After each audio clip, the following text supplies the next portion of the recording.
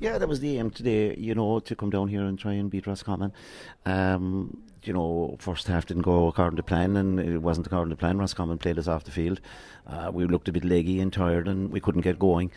Got a couple of points before half time, I think, which sent us into the dressing room. And I think, look, as we said in the dressing room at half time, we'd only played for 5 minutes and we were only a point down. So that had to give us solace. And the lads vowed that they would give it everything, try and get over the line. And that's what we did. And we're thrilled. But as I said, look, it doesn't last long. We'll have the draw Monday morning now, heading for Croke Park next weekend. So it's coming fast and furious. So, great win. We're absolutely thrilled in I thought, a very, very good game of football. Roscommon kicked unbelievable points there to bring it back from 5 points back to level. And but look, we'll take it. Other days the luck has gone against us. And the day we have it, which was today, we'll take it and just move on to next weekend.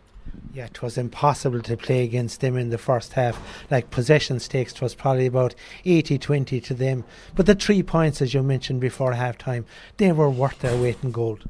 They were. I think we actually pushed up on their kick-outs a bit better.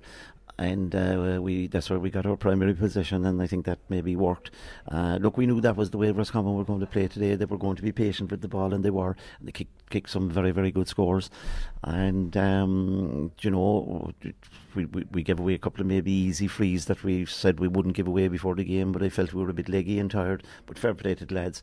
You could see that they were out on their feet completely there in the end. The last ball was going to be up and down. We had possession, they had possession, and we got the possession and worked it in and kept it and put it over the bar.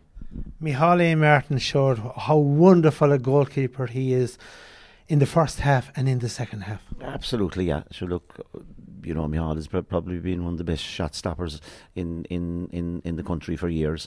And look, when I went in today, he did his job, he did his business, and that's all we ask everyone today, or any day they go, do your job, and that's what Micheál did today, and delighted for him because, he's a great leader in the dressing room, and he got us out of a corner today.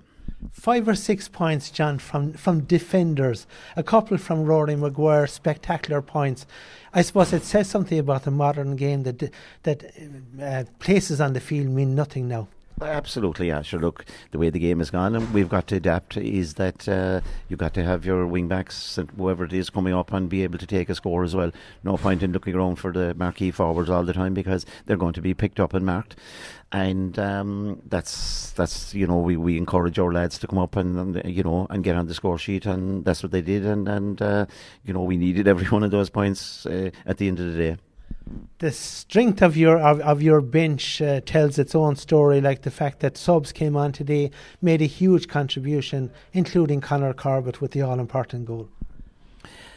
Yeah, absolutely. That what we're trying to do from the start of the year was to build a panel and build 24, 25, because look, not talking out today at all was Brian Hurley, Carl O'Mahony and Sean Meehan. So it was a case of next up, whoever was the next up. And in fairness, we implored them to train hard, they would get their chance, but when they would get their chance, to be ready, and that's what they did. And we're thrilled with the impact off the bench, and fair play to the lads. But that's their job as well. They're expected to do that, and if they're no good to us unless they come off the bench and make a contribution. John, 24 minutes into the second half after Conor's goal, 5 up. The next 13 minutes then were, I'm sure, nerve-wracking on the sideline. They got 5 unanswered points. Yeah, look, it was a bit like us last week there when we went up against Mayo. It was a case they threw caution to the wind and we couldn't hold out, and we were maybe lucky they didn't get a goal.